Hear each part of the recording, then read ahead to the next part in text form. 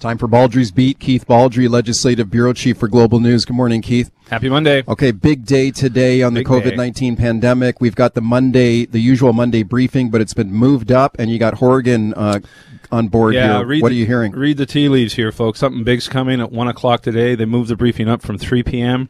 The Premier's going to be there, a very unusual move. The scuttlebutt, I haven't got it confirmed yet, but we're hearing there's going to be some moves on the restaurant sector. Oh. Likely, don't be surprised if we go back to only takeout service and maybe open air patios, but can't see how we're going to continue on with in-person dining.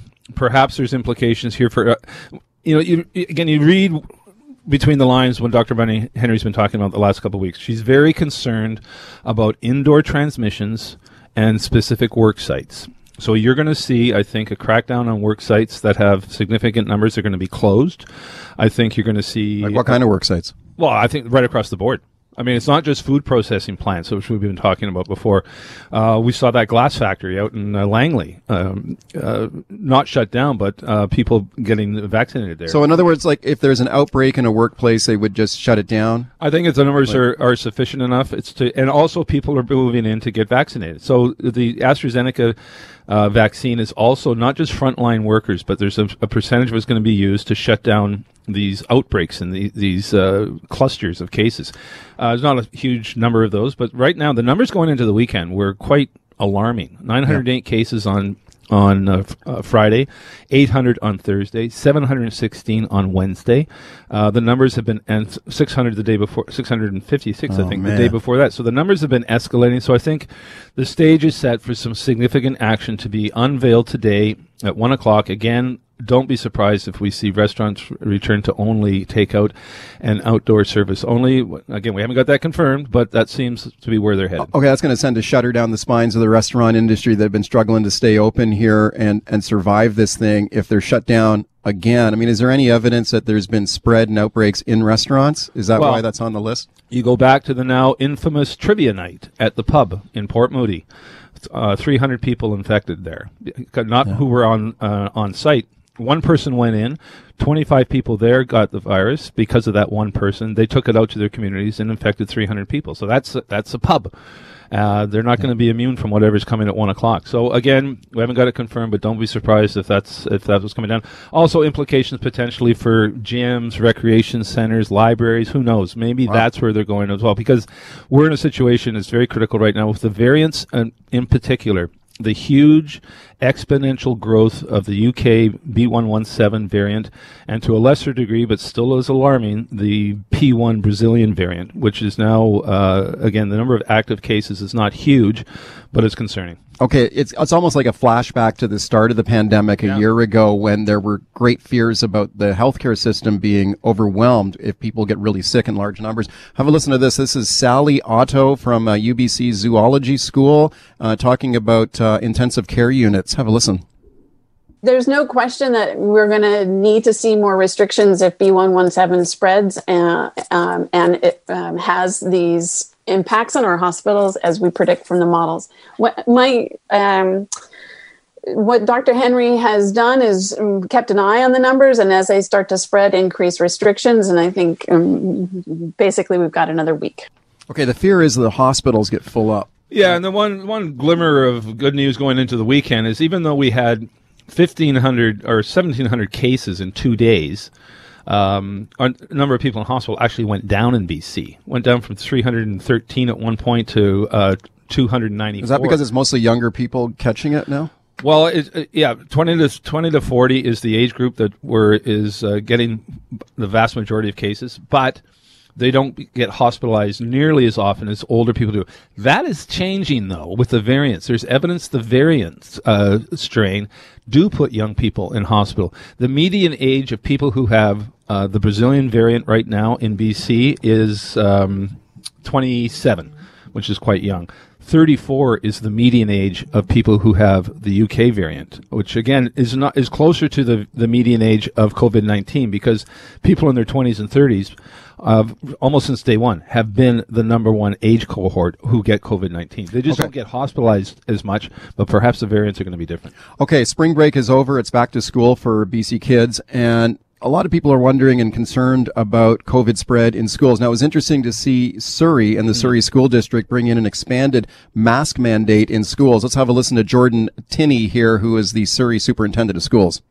It's good news to get a clear advice on masks. It's also a sign that COVID is still alive and well and out there, and the fact that health believes we need to take additional measures, specifically in Surrey, means that there's still great cause for concern.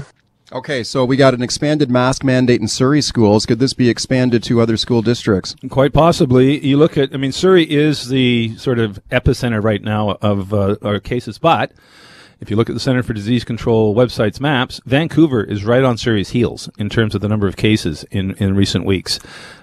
Surrey is, I think, the last week of reporting, we saw something like 950 cases in Surrey, but more than 600 in Vancouver, which, again, not far behind. Then there's a big drop to other school districts, to Abbotsford, Langley, Burnaby.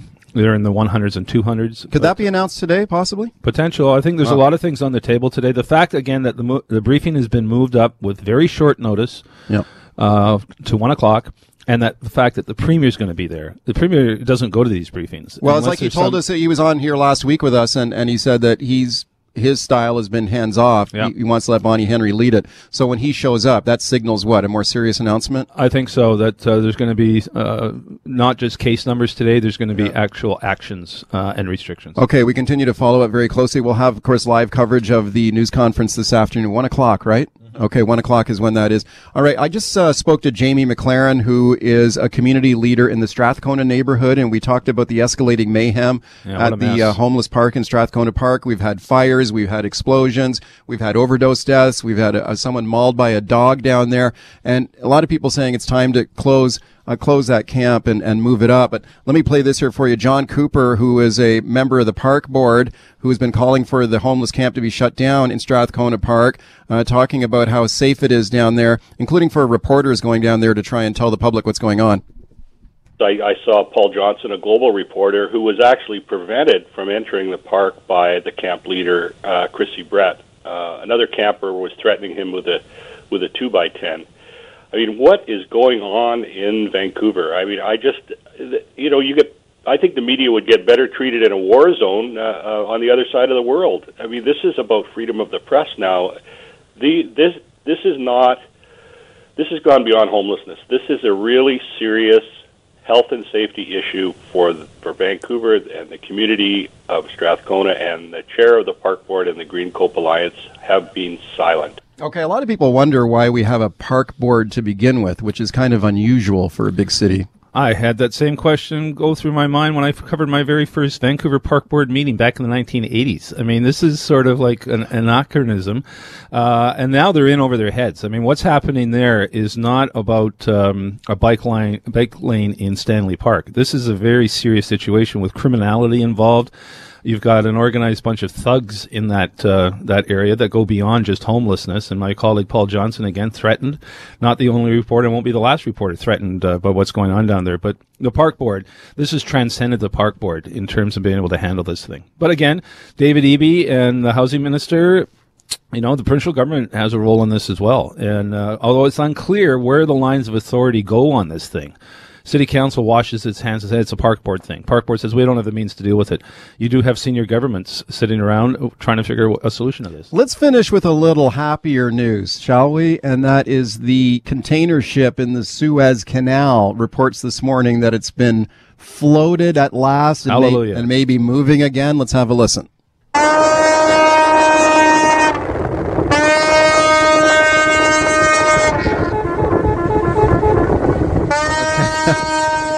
Okay, that's some sounds from the Suez Canal this morning as they try to float this container ship out. Which means our supply of toilet paper is once again secure. Okay, this thing is, the ship that got stuck is one of the biggest ships in the world, like one of the largest container ships. It's like a floating Empire State Building. Yeah. It's huge. Yeah. But again, it's also a reminder to people. A fascinating book I read a few years ago by a journalist, I forget her name. She spent a year on container ships. and documented everything that was moving in a container ship around the world. And she called her book 90% of Everything, because she concluded that 90% of everything we consume at some point moves through a container ship. And that's what that ship is. They're moving containers through the Suez Canal. So much of what we use and consume go through the Panama Canal and the Suez Canal. I already got some emails on the weekend from environmental campaigners here in BC saying that this is what could happen with oil tankers off our coast in BC if we allow the pipeline to go through, because the ships that go through the Suez Canal are piloted by specially trained pilots. Okay. And even they got the ship stuck in the Suez Canal. Same deal for the oil tankers going through our BC coastal waters. Supposed to have specially trained pilots on board, but this can show that things can go wrong even with specially trained pilots. So you watch, you will see the environmental movement make that argument here. Oh, sure. It's an argument they made before. Nothing is 100% preventable. All right. Welcome back to the show. Keith Baldrey is my guest. Baldrey's Beat. 604-280-9898 is the number to call. Star 9898 on your cell. Norma in Langley. Hi, Norma. Hi. Hi there. Go ahead. Hi. If they're going to do a shutdown, I mean, one of my daughters works in the hospitality industry, so, it's going to affect her. But if they're going to do a severe shutdown, let's just get it over with and do it like was it New Zealand? I can't remember anymore. Yeah. Anyway, and then this morning, my husband is compromised, so he got the letter of invitation for vaccine. And once again, 3 hours, the first half an hour I waited, I got hung up on. So that's not cured either. Oh, you mean, so he got a letter to get his vaccine, but you got to confirm it by phone? Yeah, and I'm in Deer Valley, and I tried to get on the system, but I think everybody is trying, because I think this is the first day they're allowed to do it. But the person I finally talked to, I was on there for 2 hours just trying. They couldn't even get through on the internet there, and he's from Jamaica, so it sounds like our jobs are. I don't know how the hiring goes. Well, I don't know about that, but keep trying. I would just advise you to keep trying. But Keith, your thoughts? For sure. On the call centers, yes, some of the operators, a number of operators, are nowhere near British Columbia. They're in call centers. Oh, really? They're offshore? Offshore, New Brunswick. Again, we've seen classic cases, particularly you and I have talked about people on Vancouver Island. The operator thinks, well, you live on an island. How big can that be? And you live in Courtenay? We'll just go down to Victoria. Well, that's, it's a 2.5 hour drive. Yeah. So we have heard anecdotally some examples of that. Not many. It is frustrating people in that position. And again, if we do hear lockdown provisions today or more restrictions, they're likely designed for April. April's considered the critical month here. Our numbers are soaring to our third wave has not crested yet, and that's the goal here, is to make sure that wave doesn't get any bigger than it already is. While they get the vaccine out. I mean, it's kind of a race between the vaccine versus the virus. It's a race. Yeah. Let's go to Philip on the line in Vancouver. Hey, Philip. Good morning, Mike. Hi. One of the problems I have is that over spring break at Whistler, there were outbreaks of people that are up there partying. I can tell you, my daughter now knows 50 people that have the virus. Basically, came out of Whistler and parties that kids had in Vancouver. Mm-hmm. It's people are very stupid. They don't know what. Apparently, one family, both parents were positive. They allowed their son to have a party, and out of that came a half a dozen positives. Yeah. I think that people just have to realize that this is a problem, and I don't care how much money you have, the West Side now is rife with people that have tested positive now. Yeah. Okay, Philip, thanks for the call. Yeah, that's where the biggest growth has been, actually, is in Vancouver Coastal, and primarily in Vancouver's. So the epicenter has moved kind of from Surrey to... Surrey still has big numbers. In terms of growth, though, Vancouver has a much bigger growth rate. There were 625 new cases, active cases, in 1 week in Vancouver. And those people then go out and spread the virus to, as the caller just said, those two parents allow kids in, 6 people get it. Then they go out into the community and spread it further. Let's go to Jim on the line in Surrey. Hey, Jim. Hi, thanks for taking my call. Why does it seem, Keith, that all of this is reactive? Why aren't we having any proactive initiatives put into place? I mean, Dr. Bonnie Henry is supposed to be responsible for stopping this, not for calming it down or being reactive to it.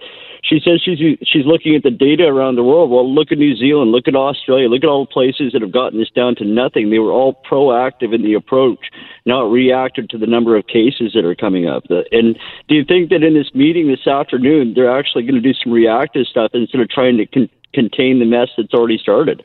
Thanks for the call. Well, all signs point to more restrictions, so I think that's coming. How deep they are, how broad they are, remains to be seen. I don't think. They moved the briefing up 2 hours for a reason, and the Premier's going to be there for a reason, not because it's good news. No, I think some lockdowns are coming. Sheila in Pitt Meadows, we just got a minute here. Sheila, okay. Go ahead. I just agree with the caller that just called in, and I'm all for the tougher restrictions or the shutdowns.